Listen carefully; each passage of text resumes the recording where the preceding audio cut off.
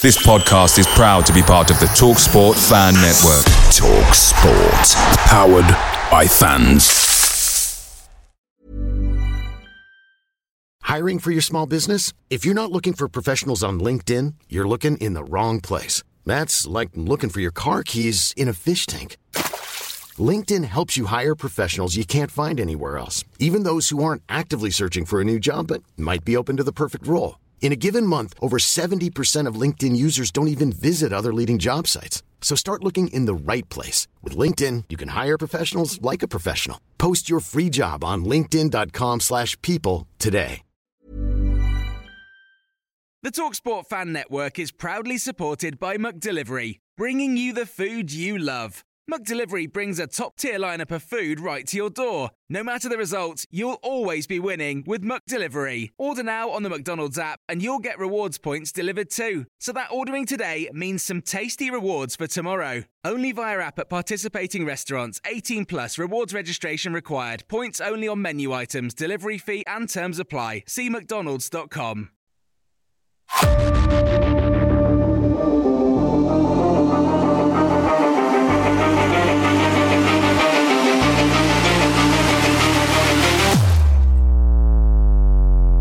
Other than promotion, our hopes for this season were to get through it with no long-term injuries. So to get hit with one in just our third league game of the season is bad enough. But when it happens to arguably the key to our entire operation, you can't help but want to scream. Add in another 3 players on the same night, albeit smaller injuries, and it's definitely okay to add some swear words to that loud scream. With Alfie Kilgore out for the remainder of the season, we must move on. But does that journey involve another dip into the transfer market, or has Clough got enough in reserve to continue the push forward without reverting to the age-old Mansfield Town problem solver of square pegs in round holes?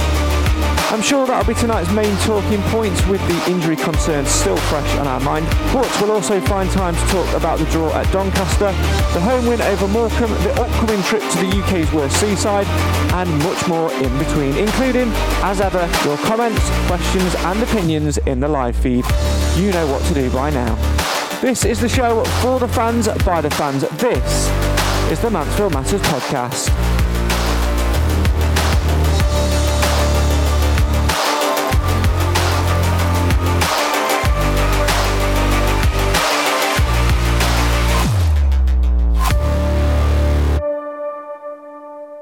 Hello, good evening and welcome to the Mansfield Matters podcast, the show for the fans, by the fans. Why? Because Mansfield always matters. Thanks again for joining us. It's been a frustrating couple of days for Mansfield, really. The 2-2 draw at Doncaster was a good point, but I think we'd have taken a defeat if we could have held on to the 4 players that got injured. We'll talk all about that tonight. As always, come and have your say in the comments. Apologies that we're a little bit later starting tonight. We were supposed to have a third panellist, but tech gremlins sort of got in the way, and I've thrown a paddy, thrown some equipment out of the window, and now just waiting for the police to arrive to arrest me for a neighbourhood disturbance. But whilst I wait for the fuzz to knock on the door, Clive Parkin's going to keep me entertained. Evening, Clive. Good evening, Craig. Good to see you, as always. I think we should delve straight in, shouldn't we? We'll come to the comments in just a minute. As always, come and have your say on your team.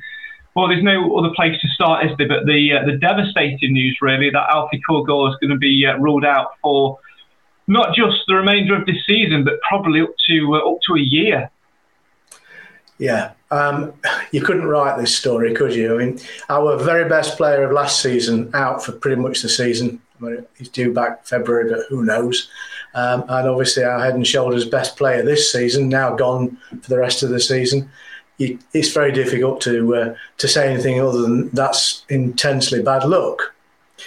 However, I think some of the lesser injuries that are proliferating at the moment suggest to me poor conditioning. And I therefore would ask the question again. There's no answer to it, but what are they doing with a huge squad of technical trainers, coaches, fitness coaches? I don't know. They're turning out players that just snap at the slightest problem.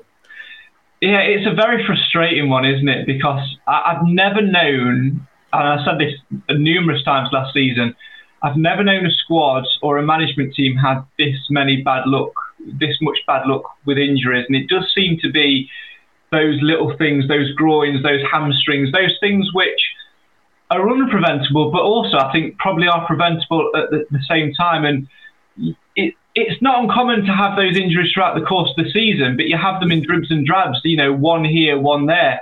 But to get, taking Alfie Kilgore aside out of the equation for a second, to have 3 of those style injuries in one night, just 3 games into the league season, is a real conundrum. It does make you think, how big does our squad actually need to be to cover all eventualities? The medical route, forget the Bishop Street stand and the redevelopment of adding things onto the training ground, as rumoured.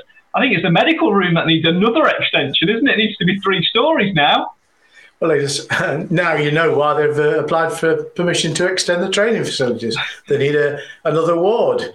Yeah, it's not a new pitch, is it? It's another training. It's another medical room. I mean, we're making light of this, but it is perplexing beyond belief, because I've never experienced in 128 years of watching the stats, I've never experienced anything like this. I mean, perhaps these players are so fit, they're like a taut string. It doesn't take much to snap it. But that's then wrong. Of whoever's conditioning the players, they're either overfit or underfit, and I don't know the answer to that question. But I have to say that people like Boateng should not be having a sprain. He didn't even break sweat, never mind break anything else. And the only thing I would say is that just like when Hewitt got injured, he was playing out of position on his wrong leg. And likewise, Boateng, as we know, can only ever do anything with his left foot. And he was playing down the wrong side of the pitch. Now, if it's not natural, if your body geometry is not natural, and you go into certain situations, it's a bigger risk. That's me as an absolute expert on on body geometry. I mean, to be fair, I think there's probably rhyme and reason in that, because, yeah, if you think about it sometimes, I actually thought about this at Doncaster, weirdly.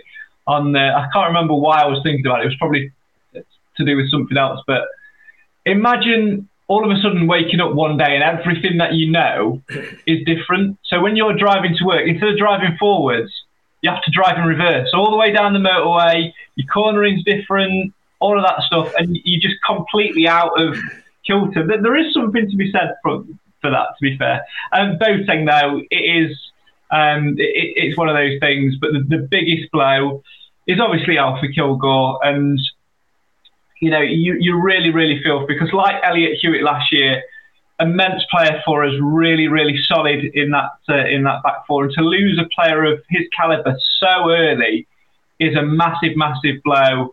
Not just to the way we set up and the way we play, but also to the team. You could see how shaken and how their minds drifted in that first half until they could get in at half time and see him. It's a massive, massive impact. Another captain has fallen. Yeah, and we were building a team around the lad. That's the most worrying thing. At the end of the day, though, we came out in the second half and played some good football. And I think, we have players that can slot in there, but it just removes that level of cover that we've been trying desperately to put in place. I thought the lads who played in the back line after the injury did a decent enough job. But, we've got the guy from Cambridge, I forgot his name. George Williams. George Williams is only a couple of weeks away from being match ready, I understand. So I dare say he'll be warming his bum on the bench over the next few games. And I think, Cargill's did a creditable job. And, all the things we say about square pegs and round holes, if you put Jordan Bowery somewhere, he'll always give you his best shot. And, generally speaking, he's a reliable chap. Yeah, the thing for me is short-term fixtures versus long-term fixtures. We got through Tuesday night, and to be fair to the lads, in previous seasons, last season in particular, that scenario, losing a player of Alfie Kilgore's standing and then losing the other 3 through knocks and niggles, would have completely derailed us and would have walked away from that with absolutely nothing other than a defeat. So you've got to give credit to Clough and the lads for actually getting through that and taking a well-deserved point away. We probably, in argument's sake, could have had all 3, but it's a point. We're still unbeaten. We're still up there, and we've got through it. The question now is how we move forward, because we can't, if we go into the next 3-4 games playing Lucas Akins at right back, we're not only playing another striker, another player out of position, but we're also losing it. I don't think you can even argue with this statement, a vital part of our attacking play. He's been fantastic up there, and as soon as you lose him from it, you lose the element of attack.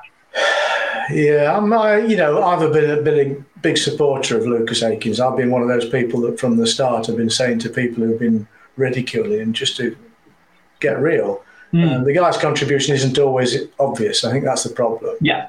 And certainly during the days of single cameras, it wasn't always obvious because you only saw the guy on the ball and not the fellow who was dragging people around. And I think where we are now is we've got a batch of really good players, and I think injuries are going to happen. It's just this phenomenon of having 4 in one half. It really doesn't make any sense. It was Bradford all over again, wasn't it? Yeah. But we've got McDonald back on Saturday. Yes. So that's a good thing. And Quinny played, he played like a bloke half his age. His final ball was poor, but that's just on the day. But if other players were as tough and as resolute as Quinny, we'd be all right. But I have to say, I think our midfield looks fabulous when they're on form. I mean, the goal we scored the other day was 28 passes, all but 2 of our team played passes in the move that resulted in a goal. I think we've got a team that on its day will beat anybody, and I think the squad is better than it was last year. Therefore, we can tolerate a few injuries, which you're going to get. What it can't tolerate very easily is the loss of its best players on long-term injuries, which is what we've now got. It certainly is. Can't wait for a year's time when we've got Hewitt and Kilgore back fighting fit. We'll be some defence then. But who else will come in and take that mantle? Because, of course, before Kilgore, it was Hewitt who had the mantle. Go on, sorry. The window's still open, of course. So, I mean, there's nothing to stop the club either securing the signature of another defender or going for one on loan, just to give us that bit of cover. We're not desperate like we were 2 years ago, but we had the situation at Doncaster where we've got 2 strikers in defence. Again, we don't want to be doing that. That's crazy. Yeah, absolutely. Let's come to some of your guys' comments. As always, keep them coming in the live feed and have your say on your team. Adams kicks us off tonight, who says tech injury list. He was supposed to be joining us, but the tech didn't quite work, so I've thrown stuff out the window. He also says all 4 Crocs in one match, deja vu again. Marie says, got to question the training regime, 3 muscle injuries in one night. Isn't bad luck, sounds more like bad planning. Williams, how good? Asked Adam. Only realised he played at Matlock once I got home. Richard says we need to get a centre-back and a right-back on loan until January. Unfortunately, since Harbottle signed for Hibs, I don't have any suggestions at this time. The guys who played out of position at Donny did a decent job, and the squad is better than last year, but I wouldn't want to use those players regularly in those positions. Mark in the comments has put JJ O'Toole ? Now, there's an interesting one for me, because I was thinking about this entire situation on the way home from Doncaster, and whilst it's frustrating on the surface because you've lost Johnson and Aaron Lewis, and let's for this particular part of the conversation talk just defensively here. Let's not talk about Lewis's role in midfield. Johnson is your first choice right back. Aaron Lewis is your second choice right back. You lose both in one. You lose both in one game. Who then comes in? Well, then you probably look at Jordan Bowery as your next option, or Lucas Akins. Well, let's say it's Jordan Bowery. Like Clive said, he can do a job pretty much anywhere and can be comfortable. But then players like George Williams, John Joe O'Toole, George Cooper, the young defender, spring to mind. Ollie Clark, even as an option, when he played at centre-back for a little bit last year, was absolutely phenomenal. I think we've got enough central defensive cover options who can all do a good job. And I think what we're sort of a little bit worried about is plugging those gaps longer term, but not taking into consideration the likes of John Joe Toole 2 seasons ago, when the last time we played with a solid back four, was absolutely immense. Didn't hit the ground running last season. We didn't play a back four when he played. If he can get fit, aka sort out whatever the bloody hell is clearly going on, and get back in the manager's plans, he'll be a good acquisition for us, and that frees up somebody else to move across. He can even possibly play right back. You look at George Williams, promotion winner. He's not played at higher levels for no reason. The only trouble is he's come in not quite ready. It's just getting him ready. I think we've got to get through the next 2 weeks, but I think he'll probably be back in the fold somewhere. So I'd probably argue that, yes, we do need to dive in and get another right-sided option just in case, but I actually think we've got enough quality without having to do what we did last season, which is square pegs, round holes, because I think we've got round pegs for round holes waiting in the wings. It's just that time frame of them being ready there and us being there now. We just need to marry the two up. Does that make sense in a roundabout way? Yeah. I mean, we're never going to have two for each position and some spares. We're always going to have to cobble together situations when the need arises. And that's Clough's point, I think. He always likes players that will play wherever he asks them to. And he's got that in Lucas Akins and Jordan Bowery, to just name two. And I think that's good. But what we would really want is a settled squad with settled positions, a good solid back four and keeper that know each other inside out. We were getting there, weren't we? We were getting there. And Kilgore was the hinge pin in all that. And unfortunately, we are now without him for a season. And without wanting to sound too overly pessimistic, I don't know the seriousness of his injury, but sometimes you never get back after those things. You know? Yeah, that's and I'm hoping it isn't going to be that scenario, because the lad's got plenty of playing left in him. That's very true. I mean, I've just written down some of the options that we've got. I've obviously talked through a few of them. But then it sprung to mind that once Stephen McLaughlin's back, we've got Callum McDonald who can also play at centre-back. we've got more options there. Like Paul says in the comments, you'll always get injuries. It's a contact sport, but we have players to cover, and we're in a better position than what we were last year. So I do think we're there. And I've also written down what I think will be close to the starting lineup on Saturday at Grimsby. Moving Bowery across to right back, McDonald comes back into left back, Flint and Cargill is centre back. Maris comes in for Lewis, Reed alongside Reed and Quinn, and then it's DKD, Akins and Oates up front. And on paper, that 11, other than Bowery at right back not being a natural right back, is actually a damn good side. It is. I mean, even as we've said, we've lost some key players, and some of them, sadly, for long periods of time. The squad will tolerate that, and that's good news. That is the positive thing about the recruitment leading up to the start of this season. And somebody on the comments has just said, "Thank God for Flint, the arrival of Flint." Absolutely. I mean, that man is immense. He's probably only 90% ready, but he's playing really well, and he will be the person that has to take responsibility for keeping that back four together. Yeah, he'll step up to be a leader now. And he'll get a share of heads and goals, I think, as well. He's a mountain, isn't he? I mean, he's a fabulous player. And I think we're lucky to have him. And it was perhaps clairvoyant of the club to secure his signature when they did. Yeah. He's going to get a lot of play, isn't he? He's going to take a lot of the central defensive role.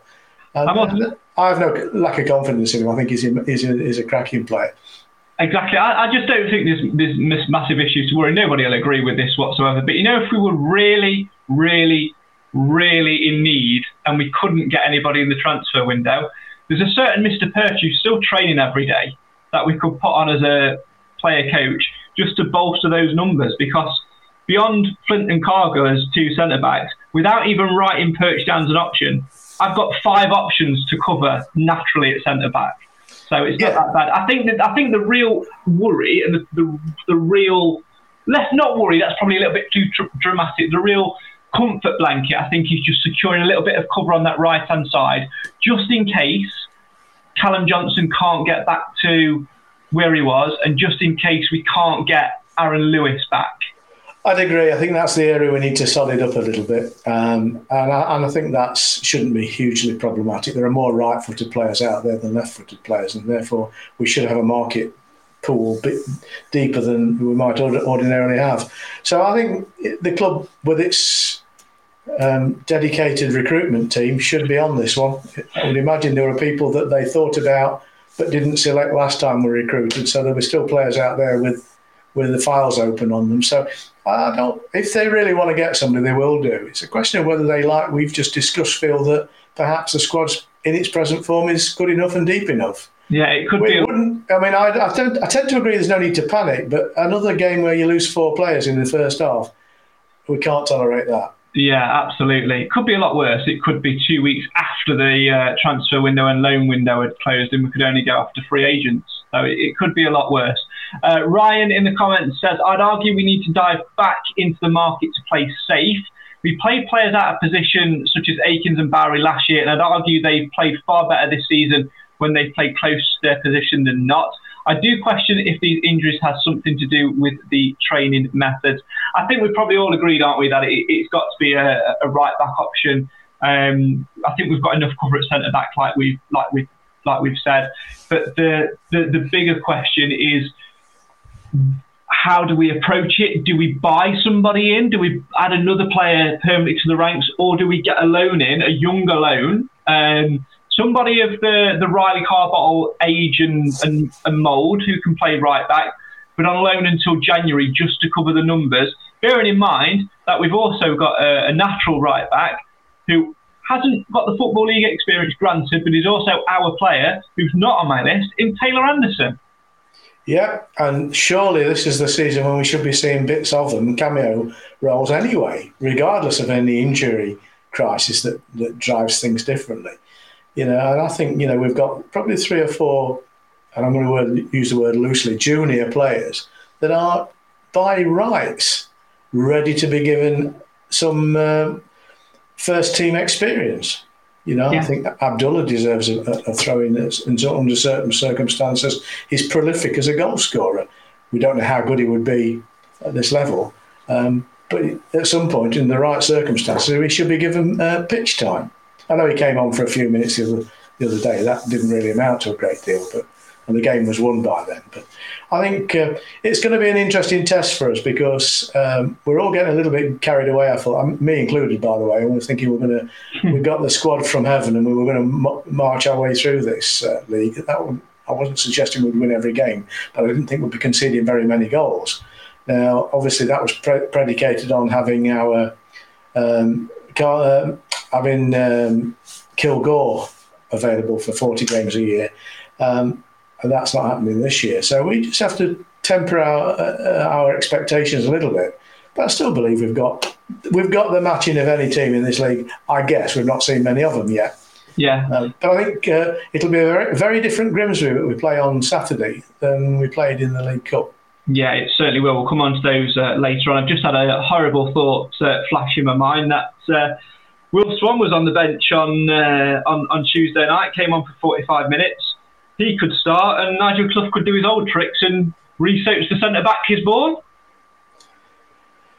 I don't know. I think we're probably being over-cynical. But that's a defence mechanism, isn't it? We just don't know what to do with the circumstances we find ourselves in. We are just fans and observers of the whole thing, and the club don't tell you what they don't want you to know. And I just think, we have a large squad by comparison to any other league team at the moment, League Two team, and that's got to be good news when we have injuries. It's just how many we can tolerate. And as I said a few moments ago, it's not the fact we've got players injured; it's that they're very important players and they're out for a long time. Yeah, that's something you can't legislate for. Yeah, absolutely. I bet Nigel Clough is absolutely kicking himself that he's let Anthony Hartigan go on loan, the season loan to Barnet. Oh no, wait. We still don't need him with Hiram Boateng even injured. We've still got enough. Good move for him, to be fair. I like Anthony Hartigan. I think he's a good player. Obviously, any player that carries a tag of specialist, I always add a little bit of pressure to. But been unlucky not to break into the squad. Had his 2 shoulder injuries, and a move back closer to home with Barnet. It's a good level for him. They'll be competing, and we can always call him back if we need to. Yeah, he needs to play, and he wasn't going to get much playing at Mansfield with the squad we've got now. And to be fair, where I sit, in a bit of terracing I sit on, everybody takes the mickey out of Hartigan, but it's a bit more like ribaldry rather than nastiness, because we've just not seen enough of him to judge him, really. Yeah. Every time there's a free kick, we're saying, bloody hell, why haven't we got Hartigan for his free kick specialisms? I don't know whether he was recruited just as a free kick specialist. I mean, he was supposed to be a creative midfielder, but we never got to see him because of his injuries, and then he fell out of competitiveness. Yeah, and that's the problem. Once you're out of it, football, it's a harsh truth, but football moves on because games come thick and fast, and you can't afford to dwell. And I think that's probably an important sentence to swing us back to what we were talking about. You cannot afford to dwell. We spent far too much time in previous seasons going, oh, well, if we didn't have this player injured, we didn't have that player injured. It almost became an excuse and a dark cloud which hung over us game after game after game. What we've got to say is, yeah, it's absolutely horrible that our best player defensively and our captain, our leader in Alfie Kilgore is out for the remainder of the season. But we can't change that now, just like I can't change the tech at the start of the show, just like I can't change what I ate for breakfast this morning, or the crap cup of tea that I made before we started out of a rush job. It's in the past. What you can do, though, is go, right, what have I got to work with? Right, next time I'm going to leave the tea bag in longer and put less milk in. You learn on those decisions and you move on for the future. And that's what we need to do. We need to protect what we've got and make sure Alfie Kilgore mentally still feels involved with the club, and we look after him, which I'm sure the club will do through due diligence and all of that player care process. But ultimately, when it comes to 3:00 on Saturday afternoon, we as a club, as a fan base, as a group of players, as a management team, have to be ready to step over that white line and play Grimsby without going, oh, well, if we'd have had Kilgore, we wouldn't have conceded that goal. Do people actually talk like that where you sit? I don't know. Can I just on it's usually get up in. That's an accurate representation, I think. Anyway, I'd just like to apologise to our watchers and listeners for Craig's analogies again. The teabag analogy didn't really work at all. I thought it was brewing nicely, but there you go. You carry on thinking that. So I think where we're at now is we have some cover in the short term for the defensive line, and I think that's better than we've been for the last couple of seasons. So it's not quite as bad as it would have been. I think midfield, I want to see some of these players stepping up to the mark a bit now. We look a distinctively better team with Maris in it. He's got presence, and he's not frightened of having a shot. And he's a tough monkey, you know. Lewis, I see, has been a bit more svelte and a bit more not delicate, but if you like, more sophisticated. But he doesn't have that presence. He doesn't have that power that I think Maris can bring along. And likewise, I think Lewis Reed he's a small player, you know, so you do need somebody in the middle there with a bit of grunt. Yeah. But I think we're better off than we've been for a long time in that respect, because, you know, we looked at the loss of Lapsley. It's not really been a loss, has it? You know, and who else did we lose to Port Vale? Who was that? Charlesley, wasn't it? Charlesley. I was saddened when he went, but, you know, life goes on, doesn't it? We move on, and we've got what we've got. Still a big question mark over Boateng, I think, because he can be brilliant, but not very frequently. Yeah, if he had a right foot, he'd be dangerous, wouldn't he? What was I going to say? I had something on the tip of my tongue about. Oh, yeah, that's it. Obviously, with all these, you know, this big squad and all these players, you know, people think, well, given what happened on Tuesday with the injuries, the last thing we want is games. But actually, we do need games now. And I do wonder when this reserve league, which we've entered, is going to kick in, because you're looking at the likes of George Williams to step up. You're looking at potentially getting, all right, at the minute, this is where we're at because we've made no signings. John Joe O'Toole in to give you a little bit of additional cover. George Cooper, Taylor Anderson, Stephen McLaughlin as well. That's another name that I've not mentioned when he's back in a month or so, 2 months, whatever it may be. When does this reserve league kick in? Because the sooner we can get these players who need the minutes, the sooner they can have an impact on that first team selection in League Two and make what is already a strong squad stronger. Yeah, I've not heard anything more about it. I was told that there was going to be this second string league, and I've been pleading for that for a long time, but I've not heard any more detail on that. Yeah, we need to, hopefully we get some details on that in the coming weeks. I'd imagine it would be sort of September time when it would kick off. There's significantly less games in that than what's in the league. It doesn't work like every single league team. I don't think we could sustain a 46-game reserve league. We haven't. You'd need an even bigger squad for that. We couldn't do that. The reality is it's going to be more like 10, 12 games, if that, and they'll be sort of every 2-3 weeks.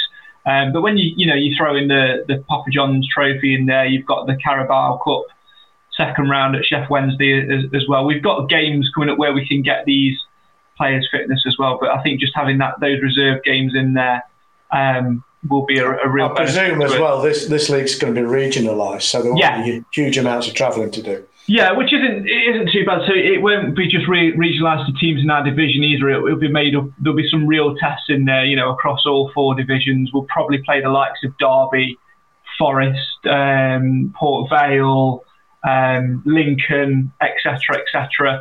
All, Rotherham, your Sheffield teams that aren't too far travel-wise, which is imperative, I think, for the players' legs and that, because when you do add in those travel factors, it does make a difference when you're picking up these muscle injuries and things as well. So that'll be interesting to find out a bit more information on that. And I also think if they get this thing running, they'll be reasonably well attended by fans as well.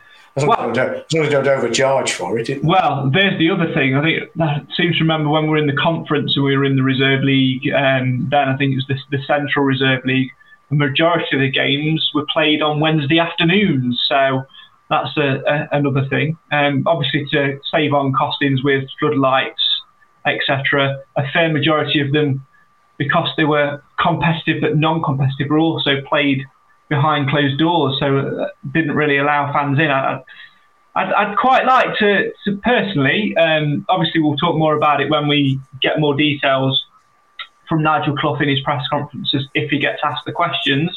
I'd quite like to see those become nighttime games or afternoon games where we can, early evening games that we can actually get to and watch those players that aren't playing in the first. I mean, I understand the logic of playing in the afternoon to avoid switching the floodlights on, but when we move into the winter, that doesn't work either. You put the floodlights on at 2 o'clock, don't you? So I think that horse has bolted. I think the logic has got to be, do they see it as a serious competition that would be enjoyed by spectators? Or not? Yeah. I'd hope so. I think there'll be a good amount of competitiveness in there. Let's go back to the here and now. Keep your comments coming in as always, like this one from George. Makes you appreciate what Quinn brings to the side. He very rarely gets injured, and the red mist every now and again. But quality and his quality and he's always reliable. I said this at the end of last season. I said it at the end of the previous season when he was rumoured to be hanging up his boots. What are we going to do without Stephen Quinn? Well, we should have been finding that out this season, shouldn't we? At last. The original news, he was hanging his boots up at the end of last season. Yeah. But having said that, I mean, the lad's as good as he's been since he's been with the club. It's just the duration that you can't expect him to put in.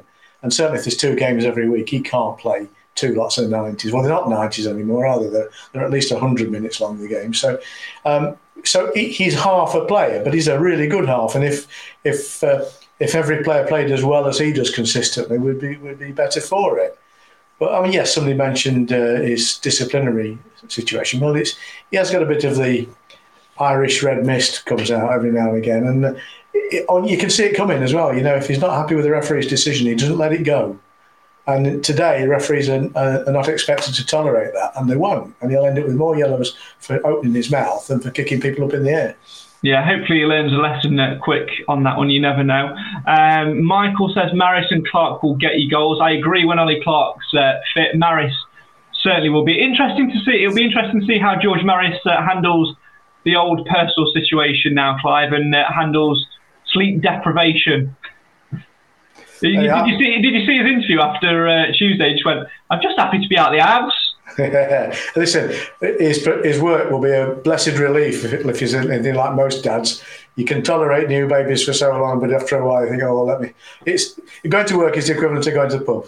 Yeah, get out of the way. I mean, I'm happy for that, like, because it's natural to be happy when babies come along, and I've been there myself, and the joy soon dissipates when you've had 3 or 4 missing nights of sleep, and but that's parenthood. It's the price you pay, and I think he's not the only player in our squad that's got family. So it's just one of those things you have to work through. Yeah, same with Reece Oates later on in the season. We're going to have to contend with him potentially missing the odd game like Maris did in pre-season. When Oates misses, he's ready to go. Well, she needs to be thoughtful about this and only have the baby when he gets one of his injuries. Well, just don't trip him up over the umbilical cord. As ever, keep your comments coming in from all of us here at Mansfield Matters. A massive congratulations to George and his partner on the safe arrival of their new baby girl.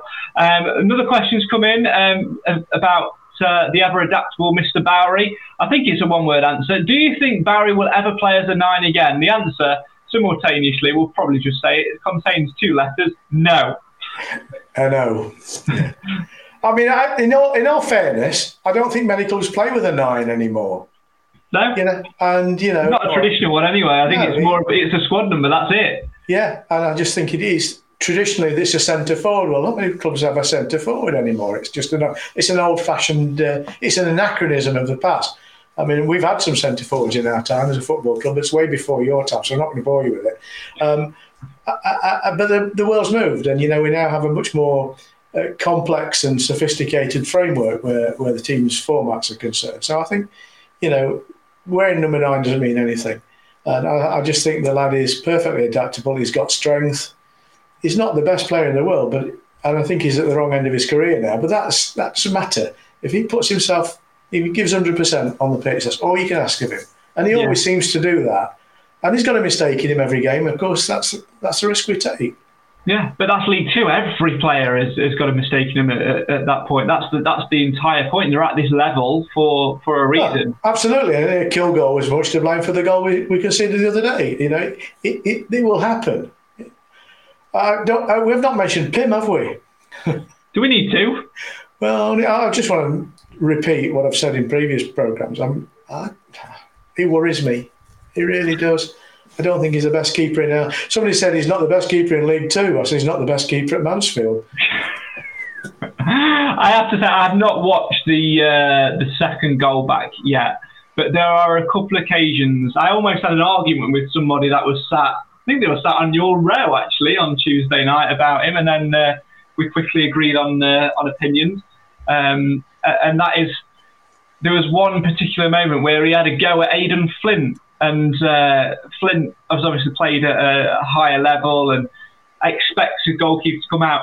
I'm sick and tired of people saying, oh, the defenders should deal with that when it's in the 6-yard box. Even if it's in the 12-yard box, if it's in the box, that's a keeper's back garden. That's their territory to deal with it. And if Pim, for me, he sits sometimes in the back of his net rather than on his... He spends far too much time getting acquainted with that.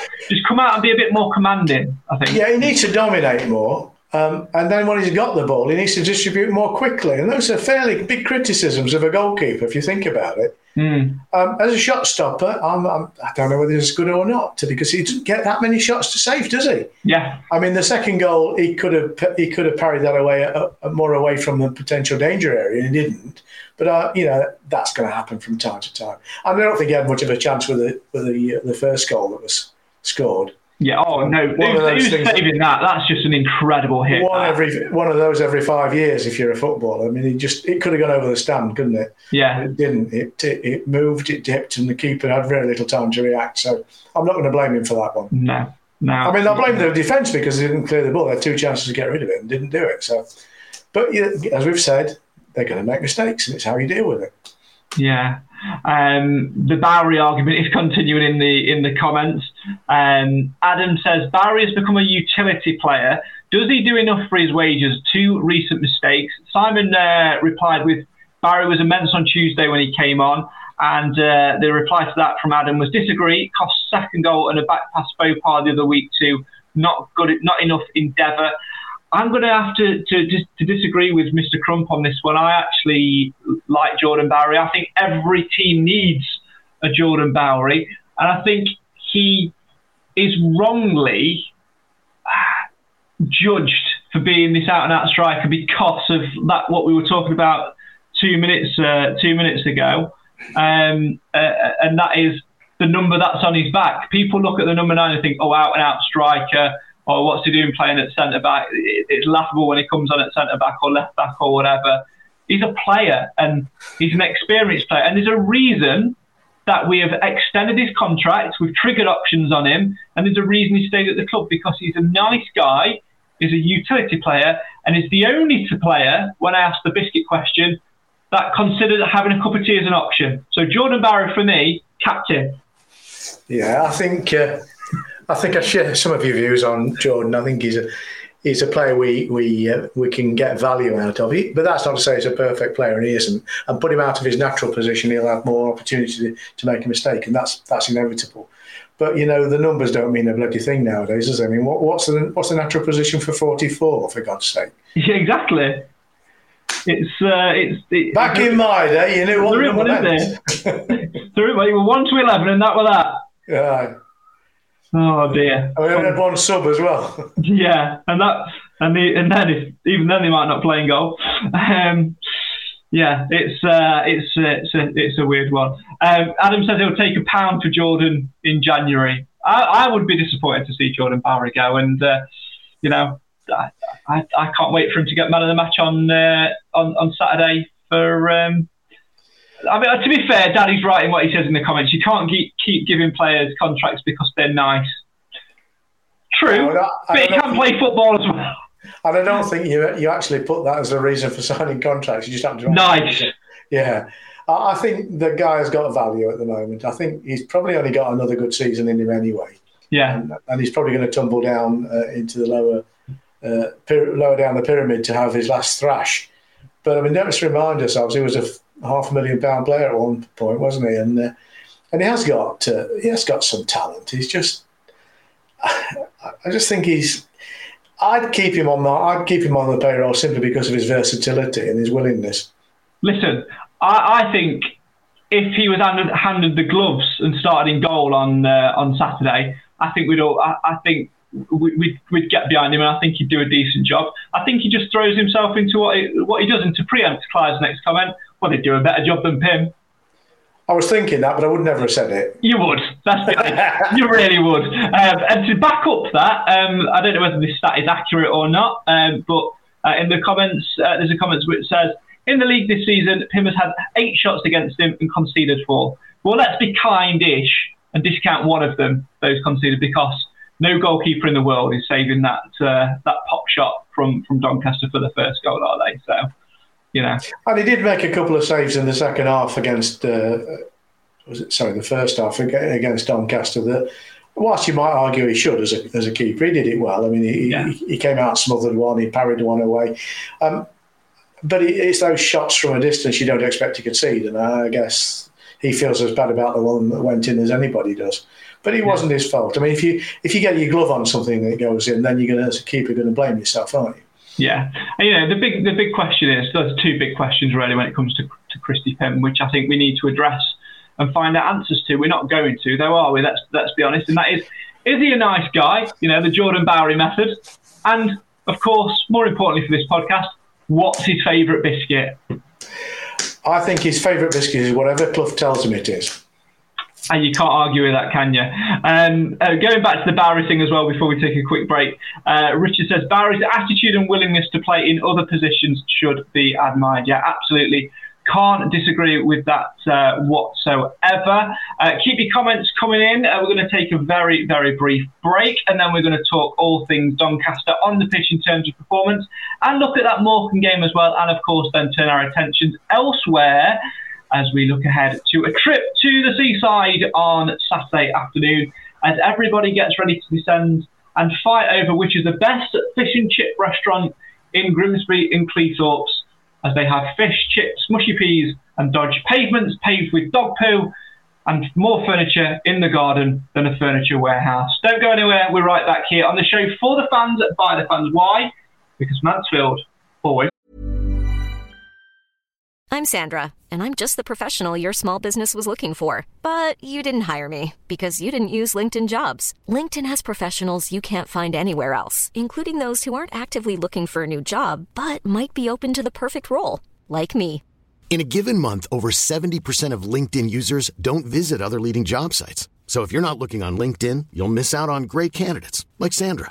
Start hiring professionals like a professional. Post your free job on linkedin.com/people today. Picture the scene. All of your mates around, you've got your McNugget share boxes ready to go. Partner this with your team playing champagne football. Perfect. Order McDelivery now on the McDonald's app. There's nothing quite like a McDelivery. At participating restaurants, 18 plus, serving times, delivery fee and terms apply. See mcdonalds.com. Matters. Welcome back to the show for the fans, by the fans. This is the Mansfield Matters podcast. Keep your comments coming in. Right, we've talked all about injuries and missing players and muscle strains and whether or not Jordan Bowery likes digestive or a chocolate hobnob.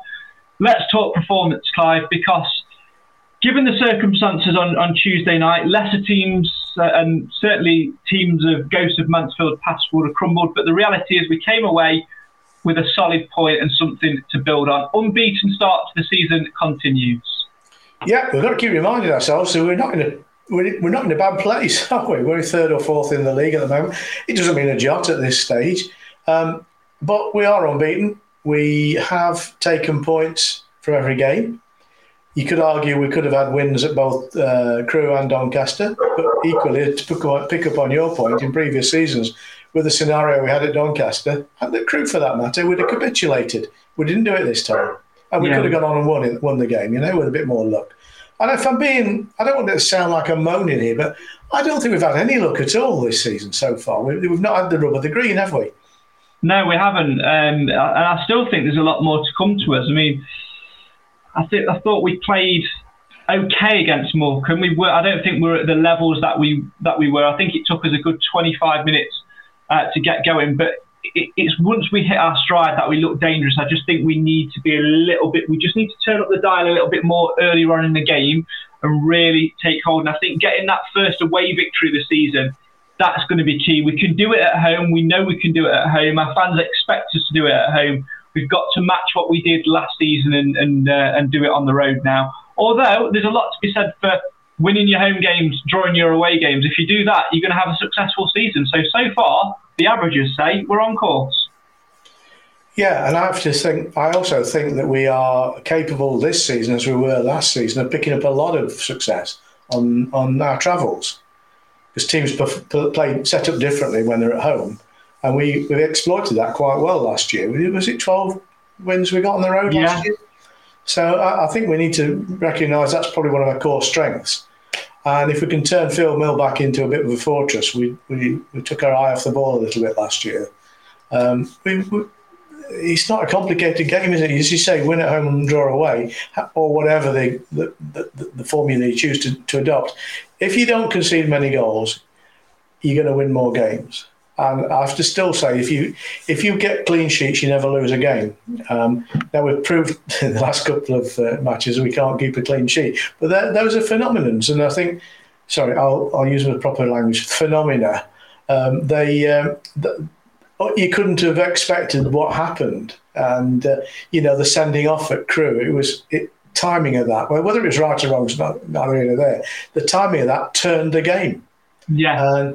And the injuries on Tuesday night at Doncaster had an impact on the game. We got over it, and we played very well, I thought, in the second half. So I think things will happen, and we might go into a home game fully expecting to win, and we'll get turned over. That's how it works. You'll go to Bradford City not expecting to win, and you'll turn them over. Those are the things that happen at this level. Yeah, and it's a long old season. There's still a long time to go, and I think you just focus on the positives. And that even with moving a few of those Jenga blocks around, We did okay on Tuesday night and we got through it. The important thing is to not lose games and to get through it and to move on to the next. I'll tell you what, Craig, we're making a lot of goal attempts, which is something we weren't doing as well last year. Oh, don't get me started on XG. This is I don't even know what XG is. Is it a pop group? Well, it could well be for all it matters. So XG, for those who don't know, is a term which sort of first broke its way through when Football Manager did a bit of an update a couple of game versions ago. And it basically means expected goals. So it's some sort of mathematical bollocks calculation, which is to do with shots on target versus goals scored or some crap like that. But it means absolutely sod all. So we've got an XG we had an XG in a game of something like 3.5827 next door's cat's mother's brother or whatever. It means nothing because it doesn't actually get you a goal. The only expectation in terms of goals should be that you score one more than the other team. And again, I'm a simplist.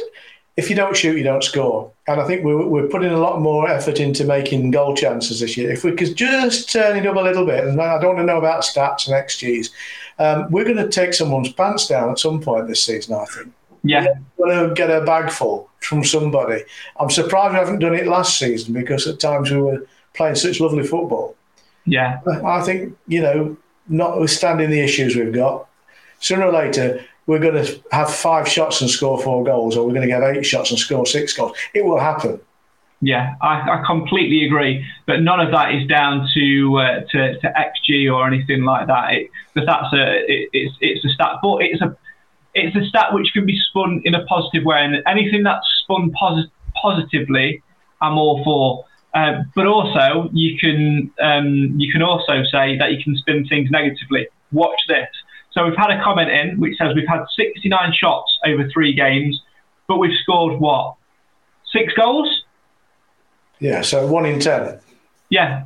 So that for me is, I would argue that we've had 69. Like a pessimist or a negative way of turning that stat would be saying 69 shots, 3 games, not scored enough goals.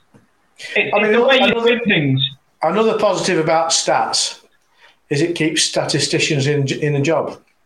What would they do if we didn't have stats? Exactly. I mean, I got one of my pet grumbles, as you know, is the magnificence of coaching, training, and non-playing staff we seem to have.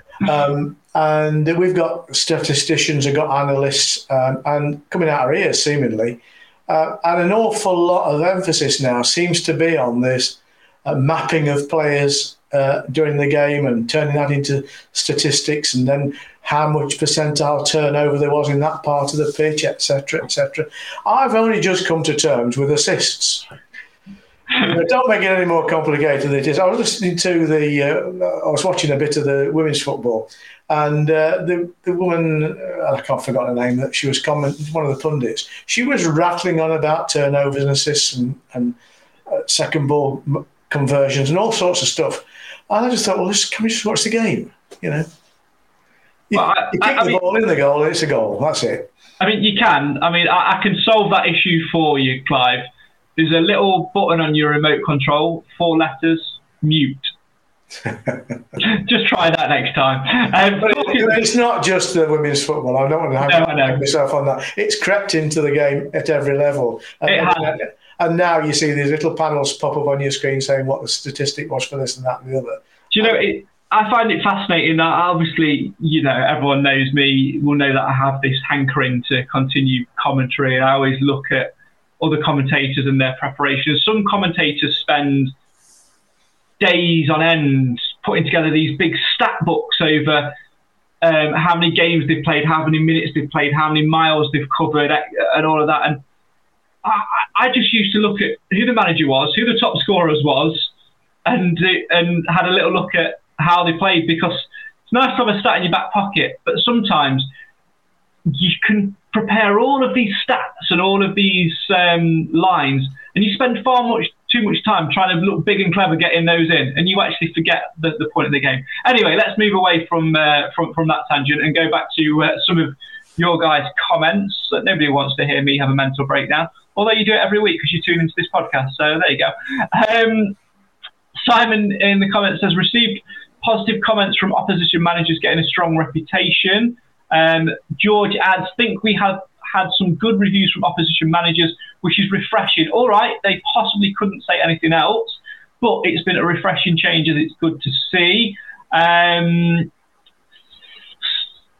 Slight tangent, but enjoying the new rules. More ball in play, less time wasting, feigning injury, which will help us more with our flowing game. I have to agree with that, Clive.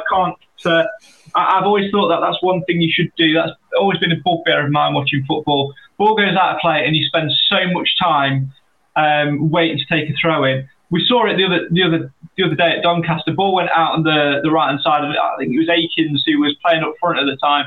Took the throw in and got on with it, and just that little bop, bop, bop, bop, bop, that energy doesn't give the opposition time to reset and get back into position. I'm all for it. Yeah, I've noticed people as soon as there's a free kick and there's no disciplinary action being taken by the referee, the player that's got the ball at his feet puts his hand on it, stops the ball and kicks it away, gets back into play, and I think that's good. But having said all that, the time wasting that this has been set up primarily to try and deal with should have been dealt with in a different way. Or anyway, the referee should have had the instructions from above to give no tolerance for people who wander down the line from throw-ins, people who take too long to take a throw-in, goalkeepers who stand and admire the ball for 25 seconds longer than it should be allowed. They've always had the cards in their pockets. They just haven't been, I guess they haven't been given the licence by the referee's seniority to do those things. But as soon as you see a goalkeeper wasting time, book him. The second time, send him off. There's no question in my book. If you take a foul throw, instantly award it to the other side. Don't say, go back and take it from the right place. No, you've taken it in the wrong place. It's a foul throw. Just like if you don't throw the ball properly, as the rules require you to do, it's a foul throw. You've lost the opportunity. Give it to the other side. Yeah, it's a rant, I know, but there are lots of the things that they've tried to conquer with this floating time clock now is things they could have been dealing with anyway. Yeah, but I think it's given them a reason to deal with it, and I'm very much for that. I think it might peter out as the months go on. I think we might become frustrated with it in the winter months, but I think it suits our style, and I think we've adapted to it quite well, and there'll be other teams that haven't. The teams like Sutton United, just to pick one, who were very much, especially when they used to come to the one call, were very much time wasting, frustrated, run the clock down. That part of that game killed them off. They've got to find another way. And yeah, but as I said earlier, I remember playing away at Crewe last year. We scored a winner in the time that was added on for a blatant time wasting by one of their players. Yeah, and that was proper justice, and it didn't need a change in the rules to do that. It was simply the referee said, I'm allowing time for all this, and he did. Now, the trouble is not every referee does the same thing. So I guess this is a way of artificially putting regular standards in place. I don't know. I just think that there's a risk attached to this, because if you add 15 minutes to every game, which is more than likely in this situation we have, then players are going to work harder for longer. They're going to make tackles as they're tired at the end of the game. They're going to pick up injuries. They're going to pick up bookings because they'll miss time stuff. I think it will have to settle back a little bit. Yeah, completely agree. Final comment before we move on to the best jingle in the world, and it's from Danny. It's a question. Do you think we'll regret letting Wallace go? Right, how long have we got? I think everyone knows my thoughts on this one. I was disappointed to see him go. I think regret's a strong word. I don't think we'll regret letting him go. I think we'll be maybe a little bit frustrated at letting him go because of the options he gave us. He was never the most mobile. He was never going to get up and down the pitch, but he would come in and do a job. And I think having him there as an extra option, I think would have been valuable to us to cover the eventualities of one or two players missing. But he's also a human being that's had a career and wants a career. And if you were him, you wouldn't want to be the player that might get a game if 7 players ahead of you all get injuries. You want to go and make a name for yourself and play. Simple. It was a right move for the player. Yeah. And at the time, it was probably the right move for the football club. All I would say is if it was this week, wouldn't have let him go, would we? No, not at all. He'd be either guaranteed to be in the starting lineup on on Saturday afternoon. Speaking of which, we need to move our attentions to that. So, Jingle Gods, play the jingle. So will they win, lose or draw? And what will be the score?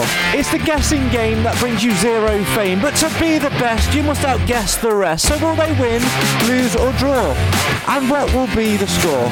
In the League or Cup you just make it up, because they're just works of fictions, it's podcast predictions. Will they win, lose or draw?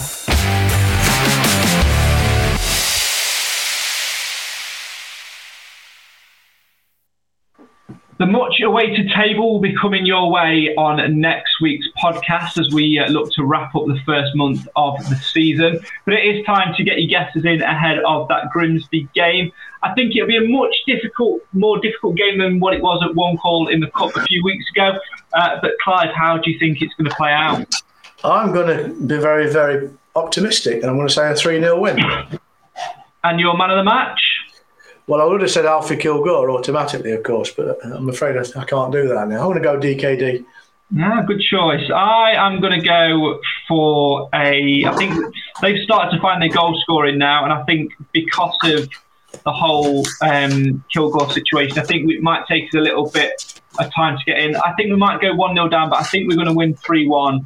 And I am going to put as my man of the match for Saturday afternoon, I'm going to put George Marison. I think he's going to come straight into the starting lineup. I can't see him not doing.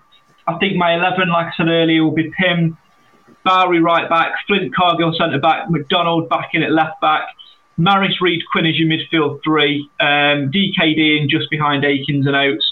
One thing for me we can't do, I don't think we can play Akins at right back. We touched on it a little bit earlier on, but for me, he's a vital cog in our attack. I'm not slating him. I'm not saying he's a poor right back, but defensively he does lack it. I think Jordan Bowery's got a little bit more defensive nous about him than what Lucas Akins has, and Lucas Akins gives us a real good option down that right hand side. You saw a number of quality balls that he put in the other night. He's a threat. He's been a big hold up man this season. We need him up top. Simple. I agree. And that's it. We should probably leave it there. I don't think there's any more conversation to be had other than to plug all things SSA and talk about what they've got coming up. So there are still limited seats, or they were as of Tuesday anyway. Craigie, go on. You got the number? I can't. You've written it down. There you go. Yes. So they've got limited seats for the third coach to Grimsby. Please text or ring. The telephone number is 07967 689 597. To book your seat, please be patient and respect the SSA is run by volunteers as a labour of love, most of whom also work full-time jobs. And any abuse or disrespect of SSA volunteers will not be tolerated. There needs to be more comments in that sentence. Family-friendly SSA coaches, no alcohol allowed, in brackets, will depart One Call Stadium to Grimsby at 10:30 a.m, priced at £15 for SSA members and £30 for non-SSA members, payable in cash only on the day of travel. Please note, access to the SSA members' prices for Grimsby will strictly be on production of the 23-24 SSA membership card. New membership cards will be available before and on the day of travel from SSA for fully paid up members. SSA thanks all travellers and their new travel partners who haven't paid Mansfield Manchester a penny, so don't get a mention. That number again, if you want to book, is 07967 689 597. Yes, do book yourself on the coach. Have a great day. Make sure you pick your best fish and chip shop. Clive, what's your recommendation? Well, I've no authority, but Alan Wilson, who we defer to in these matters, believes sincerely that the one on the pier is the one to go to. So that's where we'll be dropping off the coach, I'm pretty sure, for those that want to. Grab some fish and chips and then meander down to the ground from Cleethorpes. If the weather's like it's been today, it'd be great. Just on the subject of no alcohol, I think that makes absolute sense. And it was pointed out to travellers at the last away game that the driver runs the risk of losing his licence if he knowingly allows people to drink alcohol or even to take alcohol onto the coach. So it's quite an important one to them. I personally would add into the no alcohol rule, no fish paste sandwiches rule as well, because somebody close to me on the other day was eating fish-based sandwiches and the place stunk out. Yeah, I can assure you it wasn't me, and it did stink. And I think the same would go for eggs and onion. Well, there's personal preference, but there you go. Oh, there you go. There you go. I also agree on the no alcohol thing. The SSA do a tremendous job in organising coaches and getting everybody coordinated and safely to the game, and always look after their patrons who are on the coach. The small minority, and it is a small minority, and they will know who they are, who bring alcohol on the bus brazenly in terms of cans or whatever, or sneakily in bottles of water or lemonade disguised as vodka or as water, or Coke with a bit of Bacardi or whatever.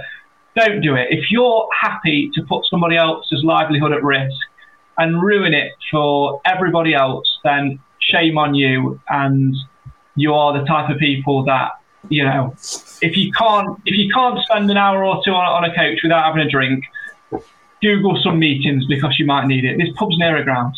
Simple. I mean, there are coach companies that will take people who have a very obvious interest in drinking, which is fine.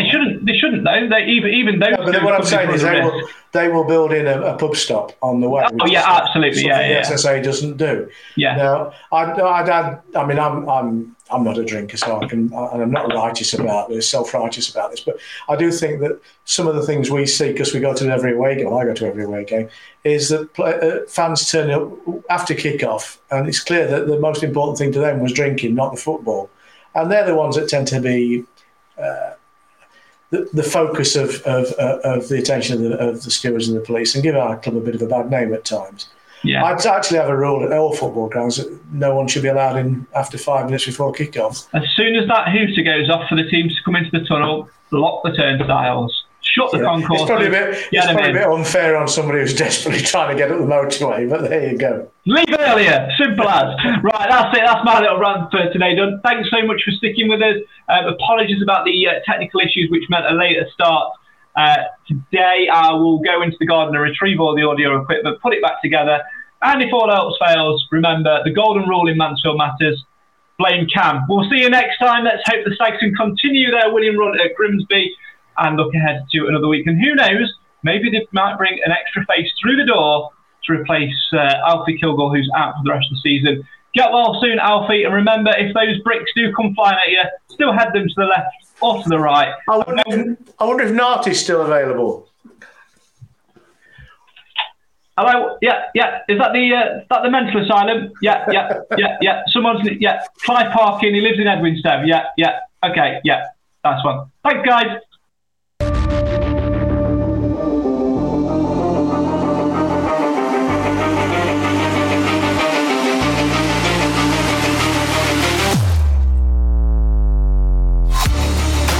Well, that's all we've got time for on tonight's Mansfield Matters podcast. My thanks, as ever, to the Mansfield Matters podcast panel and to you guys at home for getting involved with your comments, questions and opinions.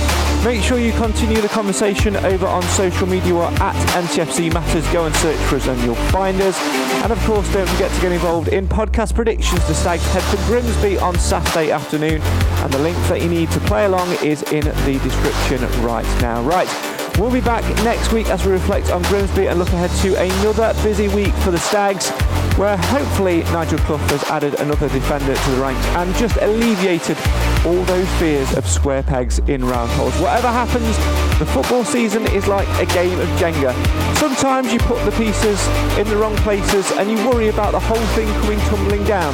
But with a little bit of tactical nous and a little bit of calm and patience, you get that piece in the right place and you can continue to build that tower all the way to the top. We'll see you next time on the show for the fans, by the fans. This is the Mansfield Matters podcast. Goodbye.